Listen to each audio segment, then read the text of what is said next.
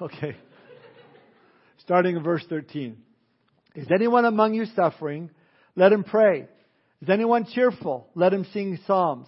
Is anyone among you sick? Let him call for the elders of the church and let them pray over him, anointing him with oil in the name of the Lord. And the prayer of faith will save the sick, and the Lord will raise him up. And if he has committed sins, he will be forgiven. Confess your trespasses to one another and pray for one another that you may be healed. The effective, fervent prayer of a righteous man avails much.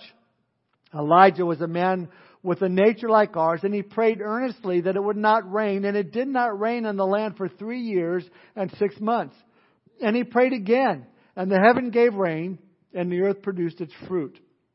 Brethren, if anyone among you wanders from the truth and someone turns him back, let him know that he who turns the sinner from the error of his ways will save a soul from death and cover a multitude of sins. The title of my message this morning is Pray, Pray, Pray, and Pray Some More.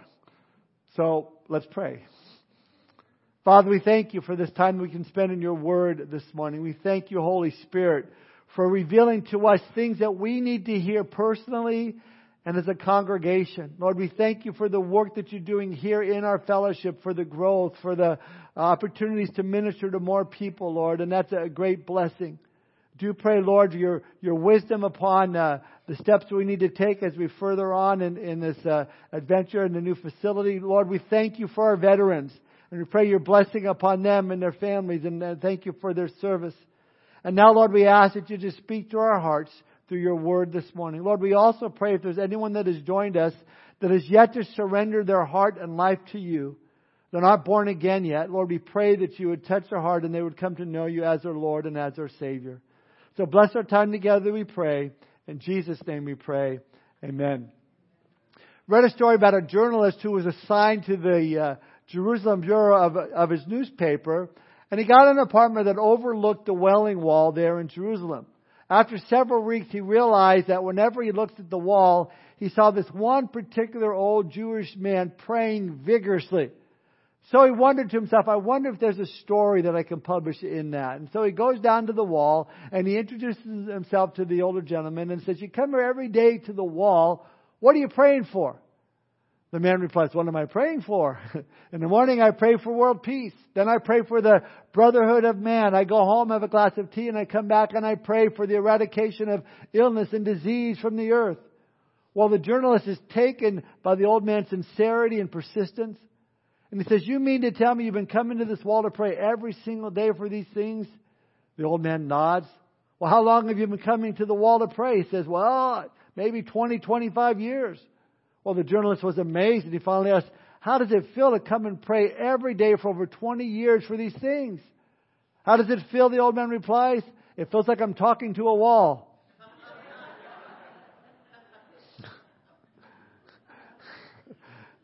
I thought it was funny. No one laughed first service, so How about this? When you heard that Google made a prayer app for atheists, you open it up and it rings and rings and rings and nobody answers. Have you ever felt that way? That you're praying to a wall or no one is listening? Listen, God's Word clearly tells us that He hears our prayers, that He listens. 1 John 5:15, and if we know that He hears us, whatever we ask, we know that we have the petitions that we have asked of Him. 1 Peter 3:12, for the eyes of the Lord are on the righteous, and His ears are open to their prayers, but the face of the Lord is against those who do evil. Jeremiah 29:12 and 13, then you will call upon me and go and pray to me, and I will listen to you, and you will seek me and find me when you search for me with all your heart. And now as we come to the conclusion of the book of James, we see him raising once again the very important subject of prayer. Something he has touched on a number of times throughout our studies. And since James is a very practical book, he's going to give us 4 specific practical applications on why prayer is so important. And when we are to pray. This is our 4 points this morning if you're taking notes. It's important that we, number 1, pray when we are afflicted. Pray when we are sick. Pray when we are corrupted by sin. And pray when we have specific needs. So number 1, we should pray when we are afflicted. Look now at verse 13. James writes, is anyone among you suffering? Let him pray. Now the word suffering can also be translated trouble or distressed. Is anyone among you distressed? Is anyone among you experiencing trouble in your life? James tells us then to pray. Now that's not usually my first reaction. If I'm in distress, or if I'm in a conflict with someone, the temptation for me is to, and maybe for you, is to respond first, seek God later. To want to move quick and deal with something instead of just seeking the Lord. But God's Word tells us that when we are afflicted, when there's trouble, and even when we're suffering, we need to pray first, not last. You know, you hear people say, well, we've done all that we could. I guess now all we can do now is pray. No, you should have started with prayer in the first place. Now why? Well, for one, it just may be that God may remove that problem because of you praying. That's not to say that God will always take away your afflictions or your troubles, but it's easy to say that sometimes He just might. Then you don't even have to deal with it because you prayed, you sought the Lord, and God took care of it, and it's been settled. So simply by bringing it before the Lord first and acknowledging your need and dependence upon Him, God can lift that problem that you're presently facing without you doing anything. But if God doesn't remove that problem, prayer can also give us the grace that we need to get through it to the end and be brought much closer to the Lord. Now, one thing we must pray for when troubles do come our way, and we've looked at this, James tells us to pray for wisdom. Remember that in James chapter 1, verse 5. If any of you lacks wisdom, let him ask of God, who gives to all liberally and without reproach, and it will be given to him. So why would I ask for wisdom? Well, I think for one, in order to try and discern why you're going through what you're going through. Lord, why is this happening? Is this affliction? Is this trouble that I'm facing? Is it my fault? Is it a result of my own disobedience? Because trouble and hardship and difficulties can come in my life because of my own disobedience. For instance, your marriage might be falling apart. You're saying, well, God, how come you've allowed this to happen in my marriage? Well, why is this happening to me? Well, maybe the reason is you. Maybe because you've been, horrible in your marriage. Maybe you've been a jerk towards your spouse. Ever think about that? You've not loved your wife as Christ called you to love your wife as Christ loved the church. You've not respected your husband and submitted to him as unto the Lord. And now you're having problems in your marriage and you're blaming each other and even blaming God. Oh God, I don't know why I'm just having these problems in my marriage. And God says, because you're not obeying my word when it comes to your marriage. You're bringing this affliction, you're bringing this suffering upon yourself. God wants to bless your marriage, but you got to do what He tells you to do. Now we should also pray for wisdom because sometimes our afflictions are not coming because of our disobedience to God. Sometimes our afflictions, our troubles come because we are obedient to God. We looked at that in our last study, our dear old friend Job and all of the hardship that came upon him because, the Bible says he was a perfect and upright man. A man that feared God and shunned evil. And sometimes, like Job, when we are obedient to the Lord and God is using you, the devil comes along and wants to send his agents to harass you and discourage you and attack you. I think about Nehemiah when he was building the wall of Jerusalem and it had been torn down and it's lying there in rubble. And God had directed him to rebuild the walls. And as soon as he started to undertake this great work of the Lord, we read that a man named Sanballat opposed him. And just came and started attacking him and threatening him. So what does Nehemiah do? Does he get a restraining order taken out on Sanballat? Does he really stop what he's doing and run and hide? No, Nehemiah did what James says we should all do when we are afflicted, when we are troubled. He prayed. Listen to Nehemiah 4, verse 4. Hear us, O God, for we are being mocked. May their scoffing fall back on their own heads, and may they themselves become captives in a foreign land. So he prayed, but he also prayed judgment on these guys. He cried out to God. He brought the problem to the Lord. And when we get overwhelmed, we need to cry out even more to the Lord. David told us in Psalm 61:2, when my heart is overwhelmed, lead me to the rock that is higher than I. Help me to get focused. Help me to turn to you in prayer, Lord. So that's what we need to do when we are in trouble. But what about when things are going well? Well, James has words for us for there too. James says, look at verse 13. Is anyone cheerful? Let him sing psalms. So it's important to not only turn to God in times of hardship, but also to rejoice in the Lord when things are going well. Maybe you're at that place in your life right now. All is going well. God has just blessed you abundantly, and you're just experiencing a time on the mountaintop, and you're just praising the Lord, enjoying it. You got to come down sometime. I know that. I know it's true. But while you're there, James tells us, praise God by singing psalms. Let him sing psalms. Let me tell you, there's something special about singing the psalms. Really, I remember in the early days of Calvary Chapel when I first got saved and I went to the church for the first time. I was raised Roman Catholic. And so, we didn't have this contemporary Christian music. And there was a guy up there with a guitar and he was playing, this is many years ago, and he's singing these songs. And I learned, man, that's a great song. And I came home and I opened my Bible and I'm reading the Psalms. I'm going, we're saying this today. This is in the Bible. I mean, it was really it was very cool. I think we need a revival of singing the Psalms in Scripture. Maybe you remember, I think it was Psalm 34, 1 and 2. Behold, bless ye the Lord, all ye servants of the Lord, lift up your hands. And we used to do that in rounds. We'd do this side, and this side. It was awesome. Not just the Psalms. I remember singing Isaiah 55, 1 and 2. That was one of my favorites.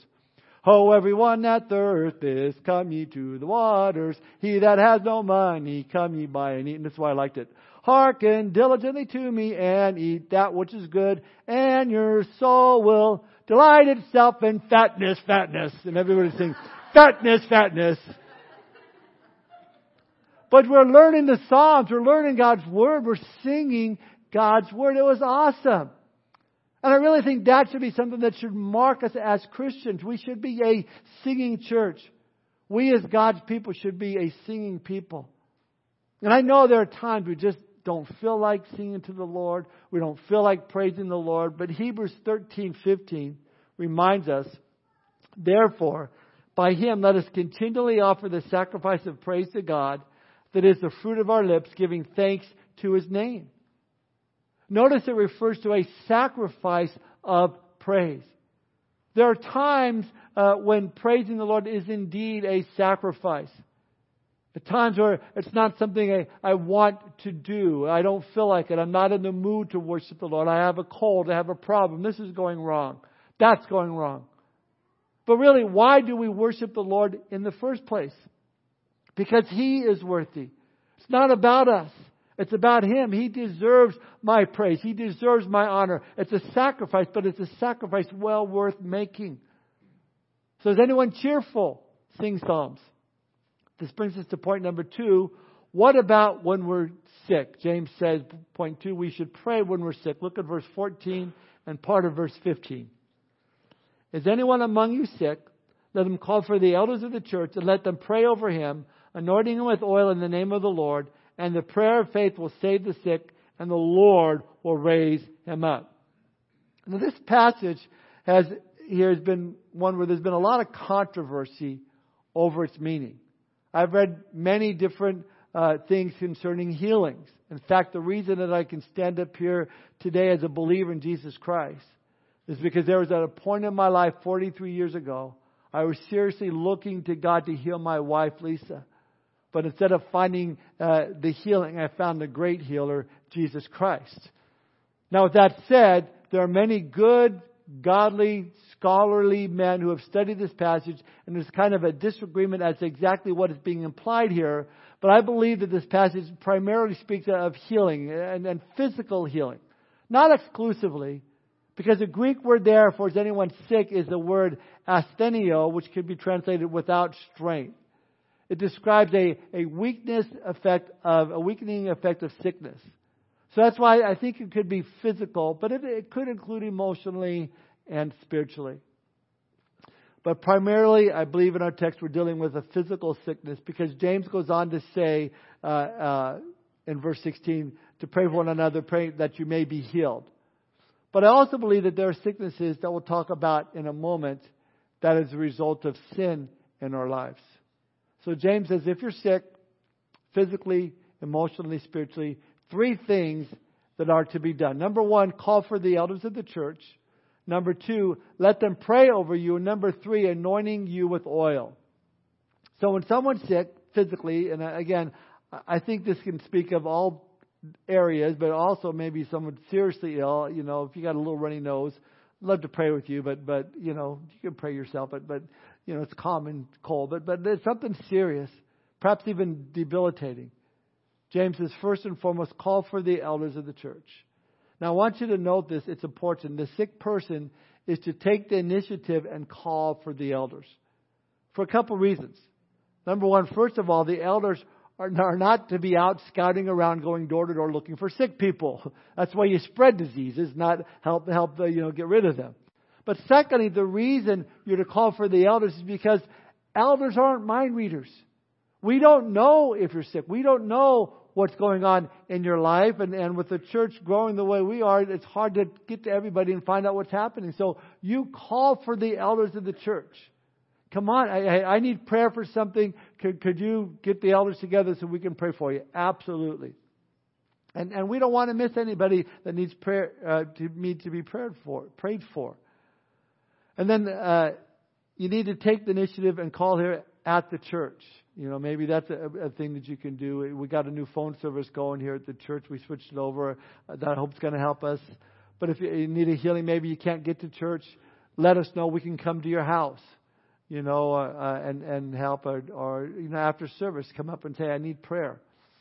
Just a practice that God has put forth in His Word that we are to do if you need a healing. Now that doesn't mean the elders can't come to you. You know, we can go to your home. We can make hospital visits. Well, now we can. I tell you, I was so frustrated when we were going through COVID and we had people in our church in the hospital and I'd want to go in and pray for them and they wouldn't let me in. And it's like, the Bible tells me we need to come in and pray for those that are sick. Oh, we have our chaplain here to take care of that. No, you don't have your chaplain. And I wrote emails and I complained and I'll just leave it at that. So if you're sick, call for the elders. Secondly, the elders are to anoint with oil and pray for the sick.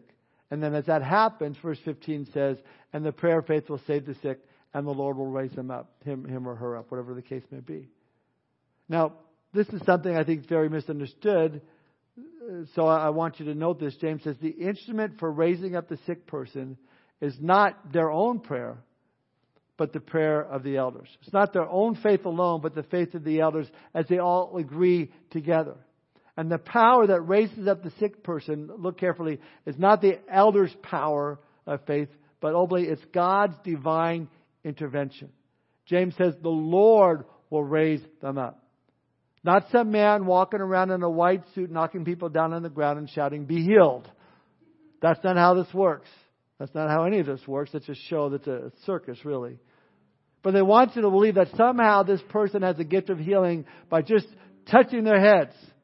Listen, if that were the case, then how come you're not at an emergency room in a hospital 24/7, 7 days a week, every day, healing these people as they come in? No, James clearly sets those shenanigans aside when he says let him call for the elders of the church.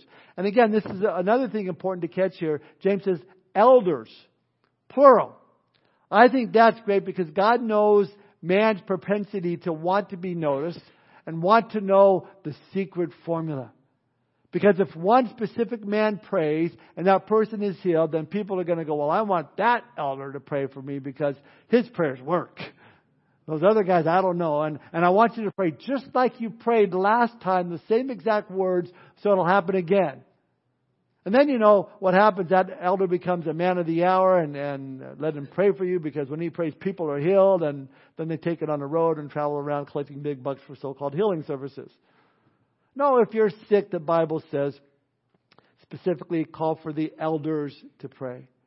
Doesn't say go to Benny Hinn. Doesn't say go to Kenny Copeland. No Kenny, no Benny. But it does tell you if you're fellowship here at the church, part of the church, you need to call for the elders. Because when you have a group of elders praying for you, no one man gets the glory. God gets the glory.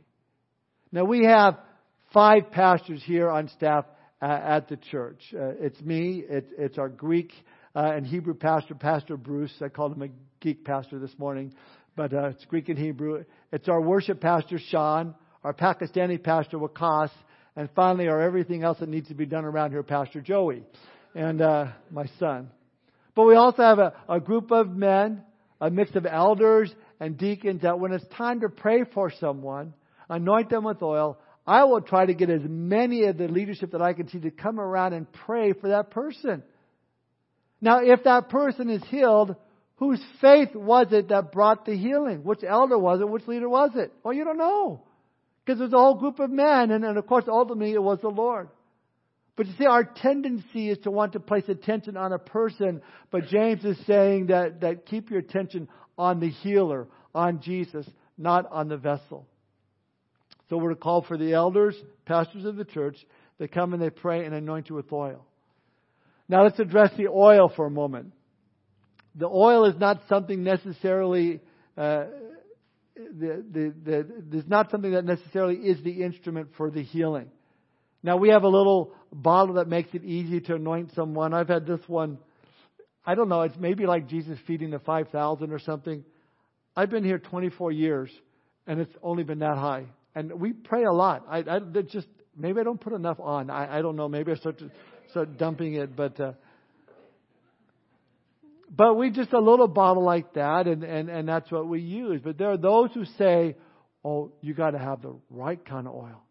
Just can't be any oil. It's got to be the right kind of oil." And there are those that carry around the oil that they got right from the Garden of Gethsemane in Jerusalem, where Jesus prayed the prayer made directly from the olives that grow from those trees at only $500 an ounce. That's what we need. Listen, it could be Pennzoil. It could be 3-in-1 oil. It could be Wesson oil. The power is not in the oil. But there are those who sell the oil for big bucks, making money off of God's people, merchandising them. That's not where it's at all. You know, originally, oil was meant for medicinal purposes. Isaiah 1:6 tells us, "But wounds and bruises and putrefying sores, they've not been closed or bound up or soothed with ointment or oil." In the story of the Good Samaritan, Luke chapter 10, verse 34, it says he went to him and bandaged his wounds, pouring on oil and wine.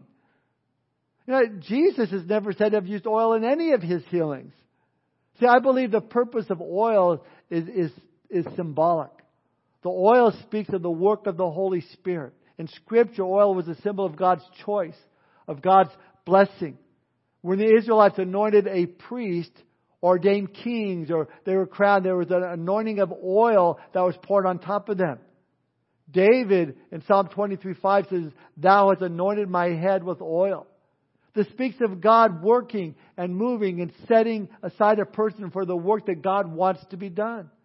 So to anoint someone in the name of Jesus Christ with oil is really identifying with Jesus and standing on His authority with full access to the throne of heaven. And we're praying, God, I'm using this oil as a symbol of the work of your Holy Spirit, and I'm asking you to do this work in this person's life. See, it represents the work of the Holy Spirit. And then they pray for you together in faith, asking the Lord to quicken the healing process or do a miracle if necessary, or to help you through whatever the case may be. But I want you to know, you can pray with or without oil. If we happen to be totally out of oil, we can't find any anywhere, God still answers prayer because it is a prayer of faith. But the Bible says oil is to be used, and I think at times it's good because it can be a type of faith release. Where the person says, "Oh, if I just can pray with the elders and the pastors here at the church, and if they anoint me with oil, I know that God's going to heal me." And you put that oil on, and their faith is just, "I know that I'm healed," and they're healed. Now, we don't need to fully understand why we use oil. We just simply need to use oil because we're told to use oil. That's what we're supposed to do. Then verse 14, we read, where as we pray over them, anointing with oil in the name of the Lord, it says in verse 15, "And the prayer of faith will save the sick." Now, that does not necessarily mean that every person we anoint with oil and every person we pray for is automatically going to be healed. Some people won't be. Even the great apostle Paul did not see everyone healed that he prayed for. He wrote to Timothy that he had to leave Trophimus, who was sick in Miletus. Said, this is the great apostle Paul. Got to leave his buddy behind because he's sick. Well, Paul, why didn't you just pray for him? Well, I'm sure he did, but he wasn't healed. Again, Paul prayed for Epaphroditus, who was ill and almost died, over in Philippians 2:27. And on one occasion, Paul even told Timothy, take a little wine for your stomach. Now, we're assuming that Timothy, Paul's young son in the faith, as he calls him, had some sort of stomach issue going on. Well, why didn't Paul just pray for him? Well, I'm sure he did. But God doesn't always answer these prayers in the affirmative. God doesn't always heal everyone. And I'm sure after Paul prayed for Timothy, and Timothy was still sick, that's when Paul said, hey, take a little wine for your stomach. It'd be like coming here and praying for you and then seeing, hey, you're still saying, have some Tylenol. Medication, God uses medication. I'm not against medication. But my focus is bring it to the Lord first. He's a good physician. He can heal before you even have to go down that road that's going to cost you. But the point is, if we pray for the healing, we must recognize that sometimes God says no. He may have another purpose in mind. Listen, God uses sickness in our life, I think, in three ways. First, He uses it to humble us. The Apostle Paul himself had this physical affliction. He called it the thorn in his flesh. Some commentators say that it had something to do with his eyesight. He had been stoned so many times that it affected his vision. It may have been something else, but we don't know. Whatever it was, listen to what Paul said in 2 Corinthians 12:8 and 9. Concerning this thing, I pleaded with the Lord 3 times that it might depart from me. And He said to me, my grace is sufficient for you, for my strength is made perfect in weakness. Therefore, most gladly I would rather boast in my infirmities, that the power of Christ may rest upon me. God said to Paul, I'm not going to heal you physically. My grace is sufficient for you, for your life. Why? Because God wanted to keep Paul humble. I mean, Paul, we read, was caught up in the third heaven. He saw things that are unimaginable. He couldn't even speak back what they were. Paul could have so easily been lifted up with pride. So the Lord allowed this thorn in his flesh, as Paul called it, a way of keeping him humble and totally dependent upon God. Another reason why God may allow sickness in your life as a way of discipline. Again, at verse 15, it says, in the prayer of faith will save the sick, and the Lord will raise them up. And if he has committed sins, he will be forgiven. Because at times when we are in sin, the only way to open our eyes to that sin is through illness. Again, in 1 Corinthians chapter 11, Paul writes, there are many sick among you, or many among you who are weak, some who are sick, and even some who have died, because they have not properly discerned the body and the blood of Jesus Christ. They hadn't been obedient. They weren't submitting themselves to the Lord. They've just been willfully and continually going down a road they shouldn't go down. Not discerning the Lord's body, not looking to the Lord. And Paul says they're getting sick. Some of them even dying. God's trying to get their attention to stop the way they're going. He's using sickness as a form of discipline. Yet when we do confess our sin, God will forgive us, and oftentimes He will heal us in the process. So God can use sickness in our life to humble us, to discipline us. And thirdly, He may use sickness in our lives to strengthen us spiritually and to minister to those around us. See, some people think, it's always sin in your life. That's why you're not healed. That's true. Sin can cause illness in your life, but you can't say that's always the case. I think of the guy that was born blind in John chapter 9. And the disciples came to Jesus and said, Jesus, we have this theological question for you. This is paraphrased. What about this man's blindness? Is he blind because his parents sinned, or is he blind because he sinned? Now think about that for a moment. He was born blind. If he sinned, then he would have to have sinned in the womb to be born blind. How do you do that? Punch mom or something and it caused her bladder? I don't know. But they're asking this question. Why is this man sick? Because of his sin or because of his mom or dad's sin? And Jesus says, you guys aren't getting it. You're improperly discerning here. The sickness is there for the glory of God. You see, he's sick because God is going to get the glory for it. I think of Johnny Erickson. At 17 years old, she was in a diving accident and became a quadriplegic. It's been 56 years since her accident, and today she still doesn't walk. But who gets the glory? God does. God has used her mightily from her wheelchair. There are all sorts of people that God uses mightily that have disabilities. I test my wife was one of them. In a wheelchair since she was 15 years old from a car accident. And I can attest to you that God has used her life mightily. Again, I wouldn't be here if I wasn't praying for her healing. I came to know the Lord. Again, like the Apostle Paul, the Lord says, my grace is sufficient because my strength has been made perfect in your weakness. We don't always know how God's going to work and what God is going to do. Now, that doesn't mean we shouldn't ask. It just means we should trust God for the outcome. And I do believe we must offer up as much faith as we can and pray in the name of Jesus and believe that God can do it, that God can heal and God will heal. But I always like to add a P.S. on the end of the prayer. Thy will be done. Not my will, but thy will be done. Some say, well, you can't pray like that. That kind of disqualifies your prayer. No, it doesn't.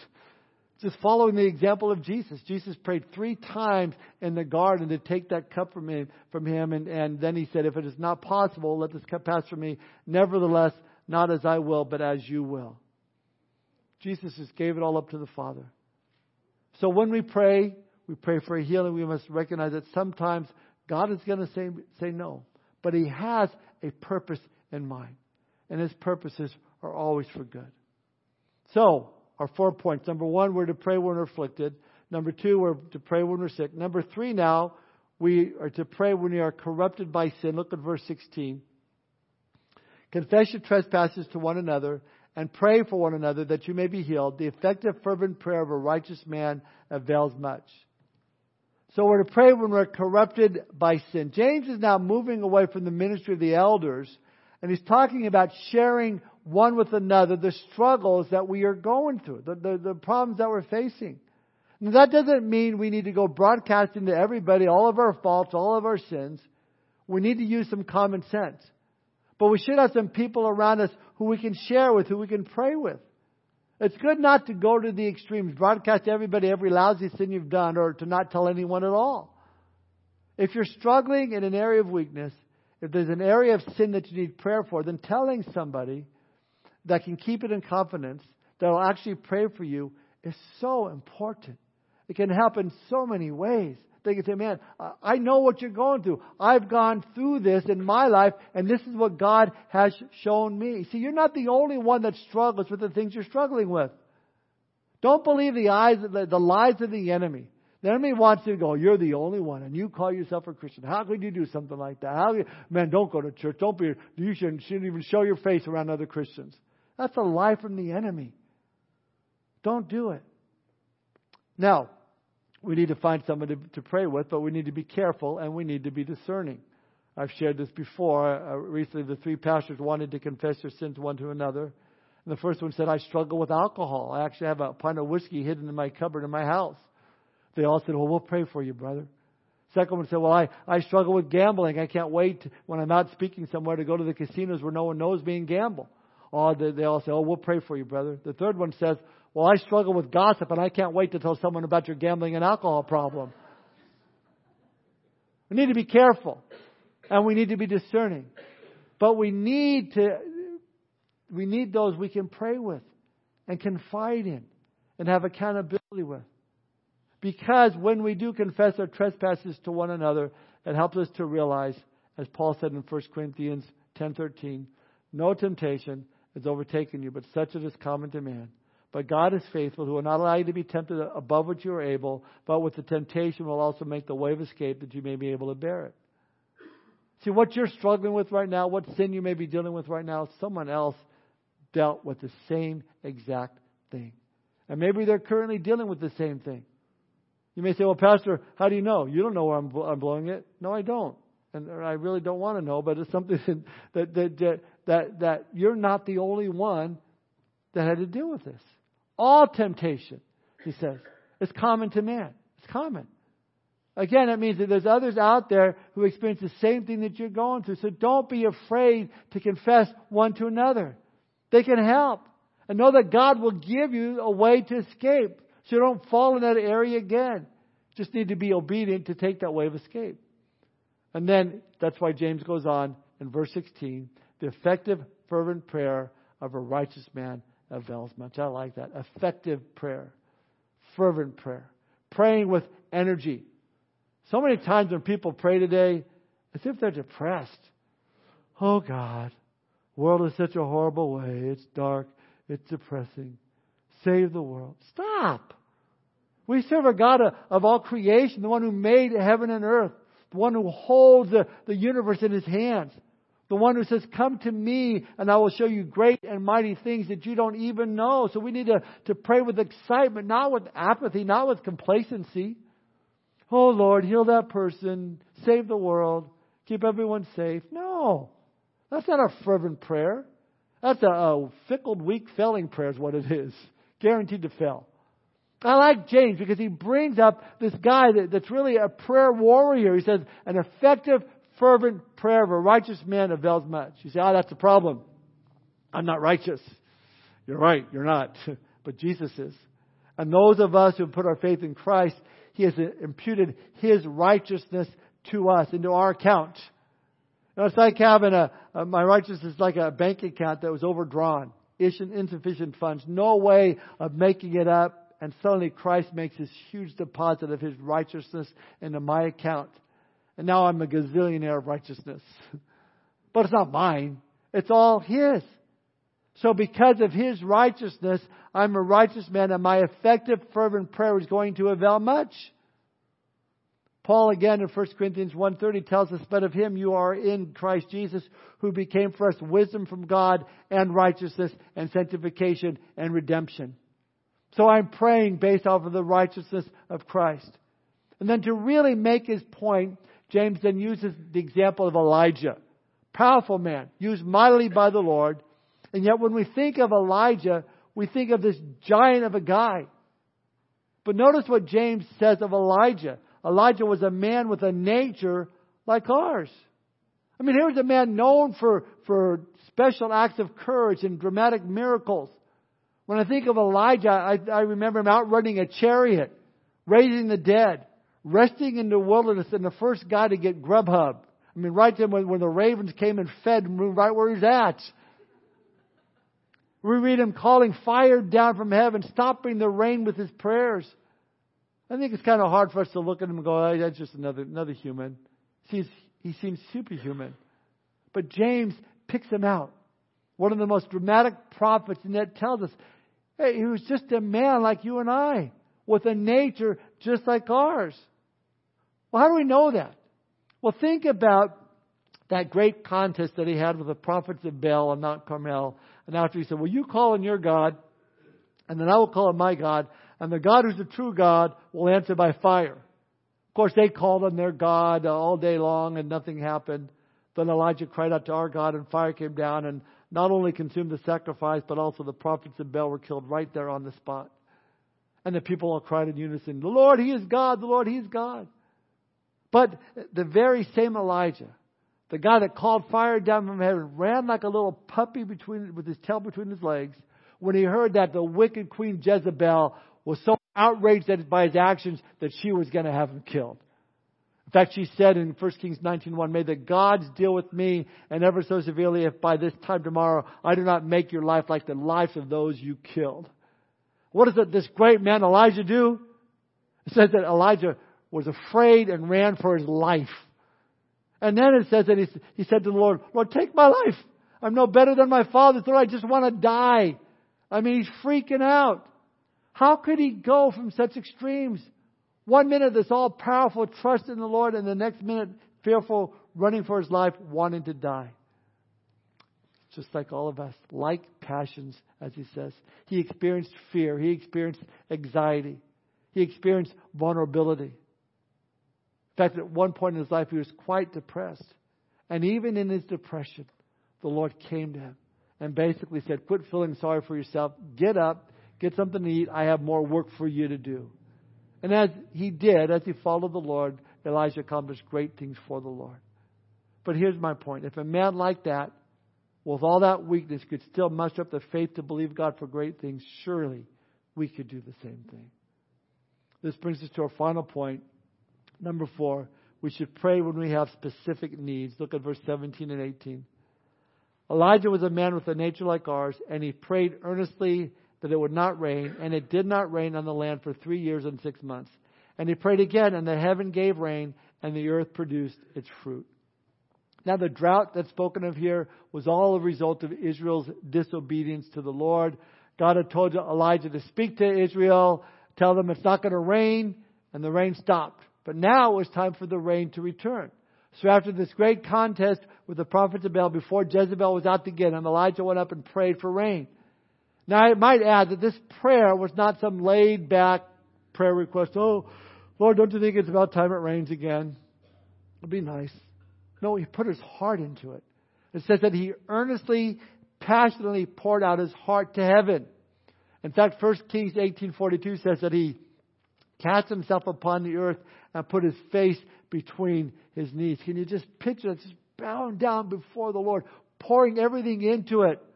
Oh God, please, Lord, please do this thing. Send this rain. And then we read that the servant came back to him and said, hey, there's a cloud, and it's about the size of a man's hand. It's a pretty small cloud. So Elijah kept praying. And the cloud grew and built, and soon it began to rain. And God answered, and he kept praying and praying, and soon it was a Missouri thunderstorm just coming down like crazy, pouring down rain. Elijah did not give up. And we need to remember to do the same. Sometimes when we're praying, we see a cloud like the size of a man's hand, so to speak, and we see a partial answer. Maybe you're praying really, really consistent for this person who's got a really hard heart towards the Lord. And you're seeing just a little bit of softening going on in their lives. You go, man, they seem to be listening to God's Word. The gospel seems to be getting their hearts. Listen, keep praying for them. Maybe you've been praying for a healing and the person gets a little bit better, but not completely better. Keep praying. Maybe it's for provision in your life. You get some of the provision, but not all of it. Don't give up. Keep praying. That cloud may grow. That answer may come in God's timing. So pray with fervor. Pray with passion. Pray specifically. If you have a specific need, be specific about it. So often, again, you hear people so general. Oh, God, save the world. Save the lost people. Really?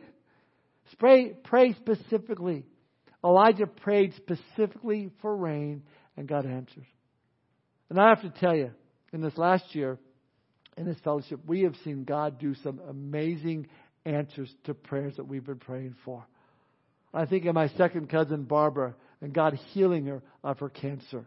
It's gone. I think of our friend Tom Moore, if you know Tom, who fell off his truck. I got the phone call that there's brain damage. It doesn't look like he's ever going to come out of this coma. It looks like he's done. We just need to see what we can do and contact family and all that. We took the prayers of church, and he's healed. Back in church first service this morning, God answers prayer. I think of our own Pastor Bruce's son, Jonathan. We prayed and we prayed and we prayed for healing for him, and God gave Jonathan the ultimate healing by taking him home to be with him. James says, pray fervently, pray continually, pray specifically. Don't give up. That's what's being said here. Pray with agony, pray with energy. Pour your heart into it. Pray, pray, pray, and pray some more. Now as we close, we come to James's closing thoughts. He's concerned with the believer who's walked away from the Lord. You know, maybe they didn't get that healing. Maybe something happened and go, that's it. I'm not going to ask God. I'm walking away from the Lord. Look at verse 19 through 20. Brethren, if anyone among you wanders from the truth, and someone turns him back, let him know that he who turns a sinner from the error of his ways will save a soul from death and cover a multitude of sins. What's interesting is that word for wander. It means to stop believing what is true and start believing what is false. This then speaks of a believer who started out believing the truth, has now turned from it and is now believing what is false. Not the other way around. I grew up in a religion that taught me things that are false. That I can work my way into heaven. That if I just do enough good things, then my wife would be healed. And if I could secure my place in heaven. That's not true at all. The Bible says we are saved by grace through faith, not of works, lest anyone should boast. It's only through the verse-by-verse teaching of God's Word, the Bible, that I found the truth. That God's Word is truth. I went from that which is false to that which is true. But James is talking about the other way around. Those who once knew the truth, but now are believing what is false. What do you do with such a person? Should we confront them? Should we just let them go and leave them alone? No, James says we should care enough about them to turn them back. Paul gives us a little more insight into the same subject in Galatians 6:1 when he says, Brethren, if a man is overtaken in any trespass, you are spiritual, restore such a one in the spirit of gentleness, considering yourself, lest you also be tempted. We all have the ability to fall. We all have that vulnerability if we yield to it. We all have the potential to do the worst possible thing. As the old hymn writer wrote, prone to wander, Lord, I feel it, prone to leave the one I love. We have that tendency to wander. Paul says, listen, you who are spiritual, restore such a one in a spirit of gentleness. Reach out to that person in order to help them, in order to lift them up, not with some holier than thou attitude, arrogance, but with a genuine understanding and compassion. Why? Because one day it could be you. It could be me. That's why we need to lovingly and humbly reach out to those and try to bring them back in humility and meekness. And listen, before you even head in that direction towards correction, pray, pray, pray, and pray some more. So finally, are you in trouble or distress? Pray. Are you sick? Pray. Do you need to confess sin? Confess it. Pray. Do you know someone that has strayed for their faith? Pray for them. Reach out to them. And finally, most importantly, when God does answer our prayers, do not forget to thank Him with the same fervor you prayed for the answer in the first place. You know, we're coming up to Thanksgiving, almost a week and a half away. So much to be thankful for. I think of the 10 men in Luke chapter 17 who had leprosy. And they cried out to Jesus for healing. And Jesus answered their prayer and healed all 10 of them. But only one came back to thank the Lord.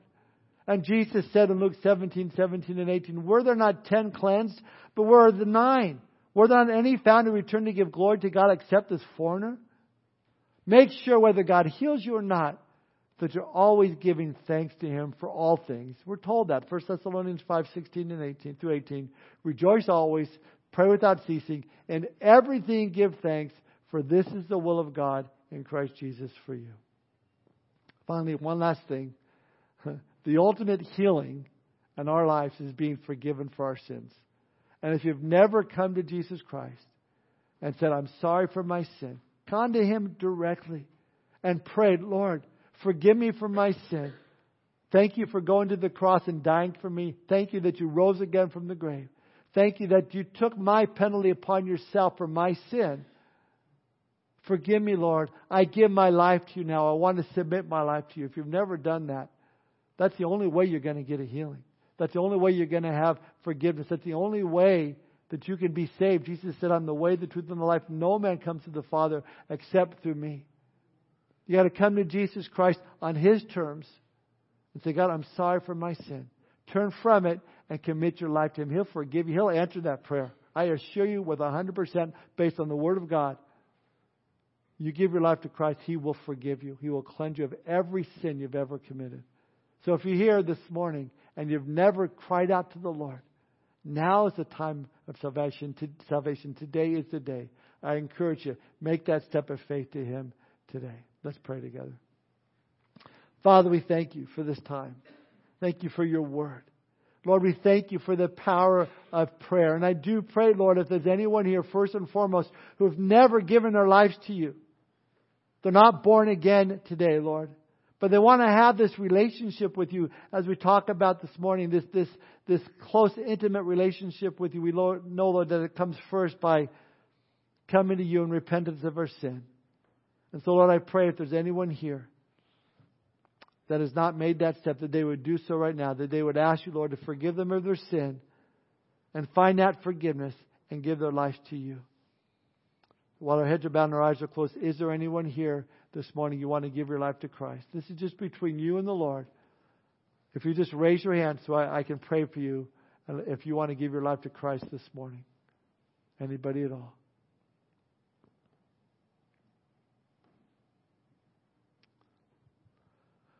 Father God, we thank you that you are a God that answers our prayers. And I do pray, Lord, if there's a need for a physical healing here, Lord, that you would provide that. Maybe it's emotionally. Maybe it's spiritual, Lord. We just need that healing, Lord, as we cry out to you, Lord. The effective, fervent prayer of the righteous avails much, Lord. And we have your righteousness, Lord. So we pray for one another. We confess our faults. We confess our sins to you. We ask that you do a healing, a work in our lives. We love you, Lord. We praise you. We thank you. In Jesus' name, amen. So I'll stand.